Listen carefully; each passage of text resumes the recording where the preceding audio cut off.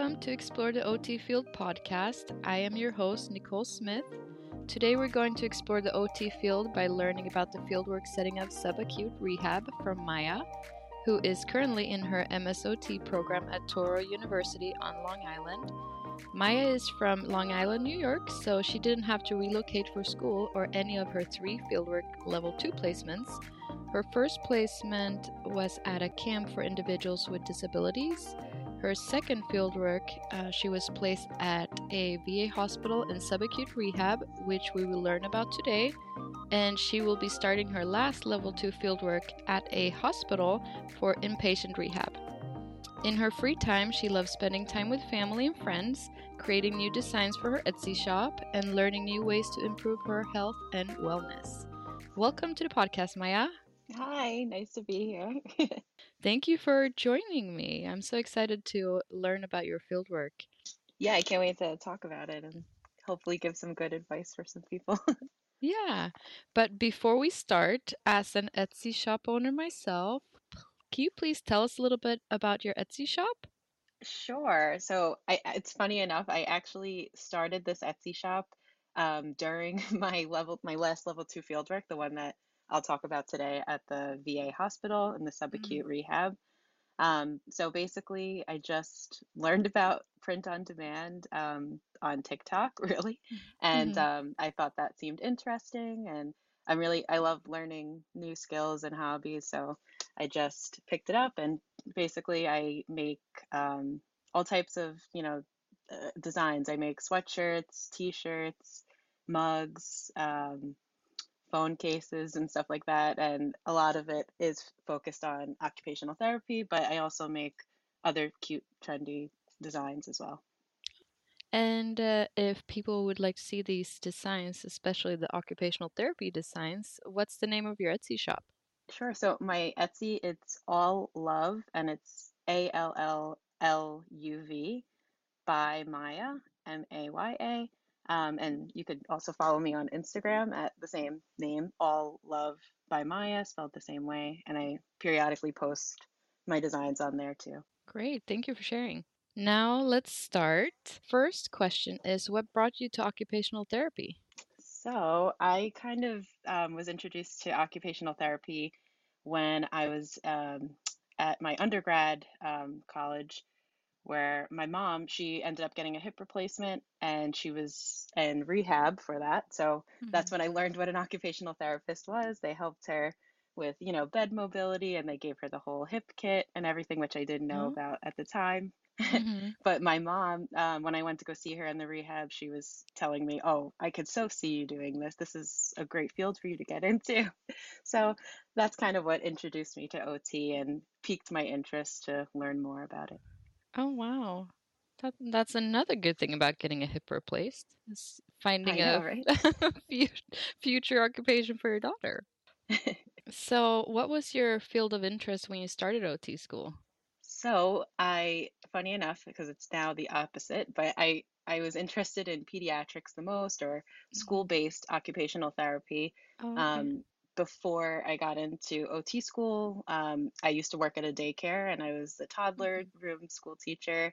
So I love kids, but I also, once I got to do my shadowing, then I realized that I was also interested in geriatrics. Oh, okay. Being interested in geriatrics, what were your thoughts when you were placed at a subacute rehab?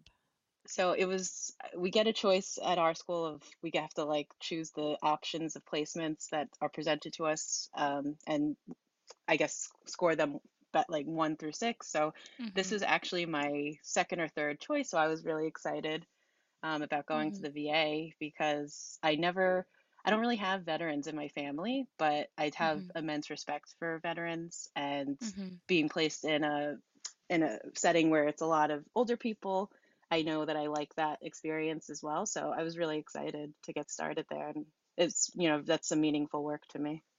I actually, as I mentioned in the introduction episode of the podcast, I work as a recreational therapist, and when I did my field work or internship, as they call it, I actually did that at a VA as well. I Oh, wow. really enjoy working with veterans as well. That's awesome. Yeah, but so for people that don't have experience with a VA hospital or the subacute rehab setting, can you explain the placement setting in more detail? Sure. So the VA is a very unique hospital setting from other hospital settings because the veterans get the benefits that the veterans get allow for certain equipment that we probably will never see in other hospital settings Mm-hmm. because of the benefits that these veterans get, as they should. But Mm-hmm. so that's one thing that's very unique. So anytime, as we're evaluating a veteran or as we're treating a veteran and we realize that they need a certain type of equipment, maybe like a specialized wheelchair, we can go right at least at our VA here, we go right down the hall and we can get that equipment for them right away or Mm-hmm. order it, whatever we need to do, and that's available to them. Mm-hmm. It's also unique because the VA, so subacute, it's more of like a considered like long-term care. Mm-hmm. Um, Basically, they're supposed to at our VA, they're supposed to stay for only about 6 weeks, I think, and that Mm-hmm. before we discharge them to the next setting. But they do not kick people out because we also have a lot of homelessness issues, addiction issues that are present in the veterans. So it's a more complex situation. It's not like we just kick people out or force them to go to the next setting. Would you say there were any primary conditions you saw, or you saw about everything? So I saw a lot of diabetes, type 2 diabetes mellitus, Mm-hmm. coronary artery disease, a lot of lymphedema, Mm-hmm. COPD, and most of the patients, they were experiencing like generalized weakness. Mm-hmm. So, with all those different conditions, how did you prepare yourself before starting your field work? Yeah, so that's something I would definitely do better the next time around or this coming field work. But Mm-hmm. part of the requirements for the VA, I had to do a 4-hour online training course that had to do with like kind of like a sensitivity training because Mm-hmm. we're dealing with a sensitive population. Mm-hmm. Um, I did gather articles, but articles that didn't really end up helping me too much, but I Mm-hmm. did try. I had an in-person interview with the director there. I tried to ask. I thought I asked some good questions, but now I have a better understanding of good questions to ask Mm-hmm. this second time around. If you could redo the interview, what kind of questions would have you asked? So I would definitely ask, what was I thinking? Probably which which primary conditions are most prevalent there. Mm-hmm. I would ask what types of activities are the OTs there currently doing, just so I can get an idea, and then maybe Mm-hmm. bring some more unique activities to the table once I Mm-hmm. get there. I would ask which assessments I should brush up on or Mm-hmm. which assessments I should look up more because they also always have ideas of, I don't know if you had to do an in-service at your field work, but they had us doing in-service where we present a whole thing to the whole rehab team, some type of contribution. Mine Mm-hmm. was about Mm-hmm. adding more functional cognition or functional cognitive assessments to their Okay. treatments. Oh, okay. In the beginning of your fieldwork, what did a typical day look like? So, when I first started, we pretty much, so they had a lot of assignments at the VA for me to complete while I was there. Not Mm-hmm. even my school assignments, but I had to do a write-up report within my first, like, I think, week about Mm-hmm. all the equipment that they have, the treatment tools, Mm-hmm. and which ones I think I might use. I was getting to know the patients. I was, obviously I was just going up on the floor. So I started at 7 in the morning. Mm-hmm. We would go up around 8 a.m. and we would meet the patients. I was just watching for the first like week, really just watching, not really hands-on with the patients, but Mm-hmm. introducing myself, getting to know the patients, Mm-hmm. watching my clinical instructor, how he documents, getting to know the staff, the nurses on hand, the doctors, Mm-hmm. other rehab specialists. At what point did you start getting more hands-on? Probably, I would say, like on the second week is when I was starting to do some hands-on stuff with my clinical instructor, like right there. Um, was doing, I actually, in my second week, I did a sliding board transfer with a patient who had a double claw hand deformity. Oh. Um, so that was, yeah, it was very interesting. So I had some very interesting cases there. But so that was my first time doing a real sliding board transfer with a patient, not, in the clinic or in our school clinic Mm-hmm. rather. So I was a little nervous, but Mm-hmm. um, once I did it the first time, then I felt a little more confident and I Mm-hmm. knew, okay, yeah, I can do this stuff. So around the second week is when I got more hands-on. And at what point did you start to feel more comfortable and get more of your own caseload? When would you say that was? So around week 3 is when I was really taking on my own caseload. I would go up on the floor every morning around 8 with my supervisor, and he would just say, "Go ahead, go at it," and I would just go from room to room. It is a little different because of COVID. Mm-hmm. The procedures were a little different. Normally, they used to bring the patients down from their rooms to the recreation room, Mm-hmm. but now I don't know what it's like there right now, but it was while I was there bedside treatment. Oh, So okay. I would, go to their rooms and start treating them around the week 3 is when I got my own patients. And I had about 9 consistently for the 12 weeks I was there. Oh, okay. Now let's talk about what we learned in school. You already mentioned transfer we learn in school and that's different, but in this practice setting, would you say you applied a specific frame of reference or model?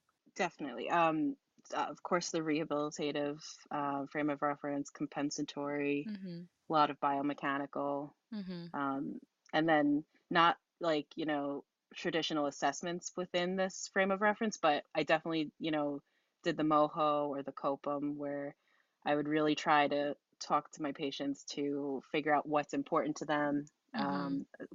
for when they're being discharged to the next setting so that I could tailor my treatments that way. Okay. And what types of assessments did you perform, and was there one that you performed more frequently than others? Yeah. So I unfortunately I didn't get to do too many evaluations on patients, but I did a lot of the Barthel activities of daily living index. I did Mm-hmm. manual muscle testing, range of motion. That's pretty much the what we and observe of course observation, Yeah. but that was pretty much the extent. Oh, okay. And what types of interventions did you do? And same here, was there one that you performed more frequently than others, or one that you liked or enjoyed more than others? So this is another aspect that I now looking back I would do differently, but I stuck with most of the interventions that my clinical instructor was doing previously. Mm-hmm. So and we did a lot, but we did a lot of TheraBand, so strengthening exercises with the gripper or then fine motor activities with the pegboard. Mm-hmm. Um, we did functional mobility. I we did a lot ball catch, and we did all of these seated, and then graduate for most of the patients, we were able to grade it up eventually in the standing position to work on balance. We did, a lot of transferring to, Mm-hmm. and these were like functional transfers for patients who were unable to, get to the toilet. Mm-hmm. So we would do bedside commode transfer from the bed, Mm-hmm. a lot of that stuff, Oh, okay. kitchen mobility. Yeah. Knowing what you know now, I know you already mentioned I would have done differently. So, knowing what you know now, thinking back to when you were about to start your field work, what would you tell yourself? I would tell myself you are qualified to be Mm-hmm. here. Trust your knowledge and your Mm-hmm. instincts. Have confidence in your ideas and your practice. That's what I Mm-hmm. would tell myself. And that's what I am telling myself now going into my next Yeah, fieldwork that's setting. good. And would you have prepared anything different? Yes, I would have totally reviewed some more functional assessments and unique activity ideas for a hospital Mm-hmm. setting. It was, it's a challenging setting, I would say, because I loved it, but it was challenging because the population is unique. You get some very unique personalities, especially with, the patients with PTSD and psychological issues and addiction issues. I loved my patients. I had such a great time Mm-hmm. with them. But it was, hard to find unique activities and then on top of it having the issues with COVID, that really we were in the recreation room and we had to bring up the whatever we could carry, basically whatever equipment we could carry to the floor every Mm-hmm. morning on a roll, like a wheelchair. So it was like we were kind of limited in the stuff that we could do, Mm-hmm. unfortunately, but we made the best of it, and a lot of the fun was just chatting and sharing experiences and Yeah. everything like that. What did you find most helpful to be more successful or more comfortable as a fieldwork student? So, preparing and studying before you get Mm-hmm. there, preparing as far as like, looking up interventions you could do with certain diagnosis specific, maybe interventions, I would Mm-hmm. suggest, asking the right questions to the whoever your supervisor is or whoever you have the contact with at your fieldwork site before you Mm-hmm. get there,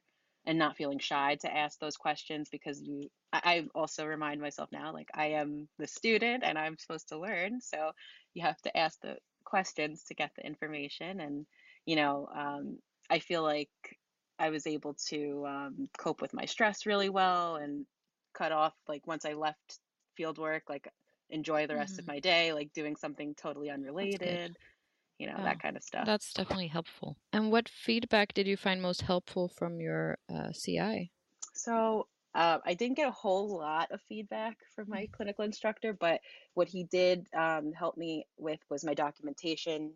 Being clear with the documentation was really important to him, and I had a good rapport with the patient, so he did let me know that. Mm-hmm.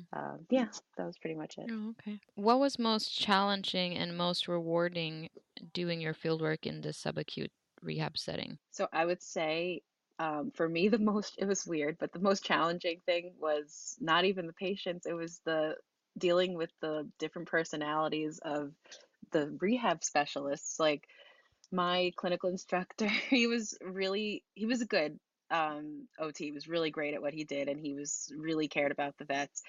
But he had a very awkward relationship with the PT, like his partner, like co or counter partner, the PT. And I would often be stuck in the middle of these weird situations where I had to ask the PT for a wheelchair, and I don't, and the OT was like, no, it was an uncomfortable situation to be Yeah. in, because I'm the student and I'm trying to be just professional here. So they're having these weird tensions. But, yeah, that was challenging, but I was able to navigate it by just always staying professional. Not, when anybody was talking badly about one or another, I just stayed totally neutral, without giving any opinions about anybody. But that was a little challenging, but can say that that's not a unique situation. I've heard from other students in my cohort, they had some situations like that Oh, too. okay. So I could say that that probably could happen for Mm-hmm. others. So prepare yourself, everyone. It's possible that can happen to you. Yeah, but you can totally be professional and navigate it too. And so, what was most rewarding? Definitely, working with the veterans was the Mm-hmm. most rewarding, and seeing the progress being made, and talking to families, and being able to advocate for my patients when they needed it most was really rewarding for me. And if someone told you that they were placed in a similar setting for their fieldwork, what would you tell them? I would say, probably, do as much prep work as you can, Mm-hmm. familiarize yourself with the assessment tools, maybe asking the site which assessment tools they use ahead of time, or planning some activities based on the typical diagnoses. Mm-hmm. And that would also require you asking the site which diagnoses they should maybe you should focus on, Mm-hmm. or if they have a suggestion about that. Mm-hmm. Last question. I know I already mentioned that you're about to go into your third field work, but after you're done with field work after school, where do you see yourself in a year or 5 years from now? So I am really getting interested in community-based OT and mental health Okay. OT. So I'm thinking of trying to venture into that Okay. world a little bit, but I'm also, like, very much interested in working in a hospital setting, Mm-hmm. because I truly believe that you incorporate mental health into no matter what setting you're in or what area you're in when you're in the medical field, when you're Mm-hmm. dealing with patients, mental health should always really be involved. So Yeah, definitely. that's kind of what I'm starting to study for the Mm-hmm. boards. So I'm not really looking at jobs yet, but that's really it for me. Oh, okay.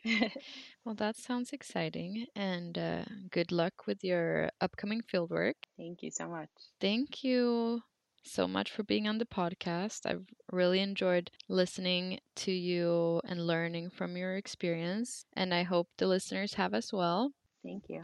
So, yeah, thank you again for being on the podcast, and thank you for letting us explore the OT field with you today. Absolutely. Thanks for having me on.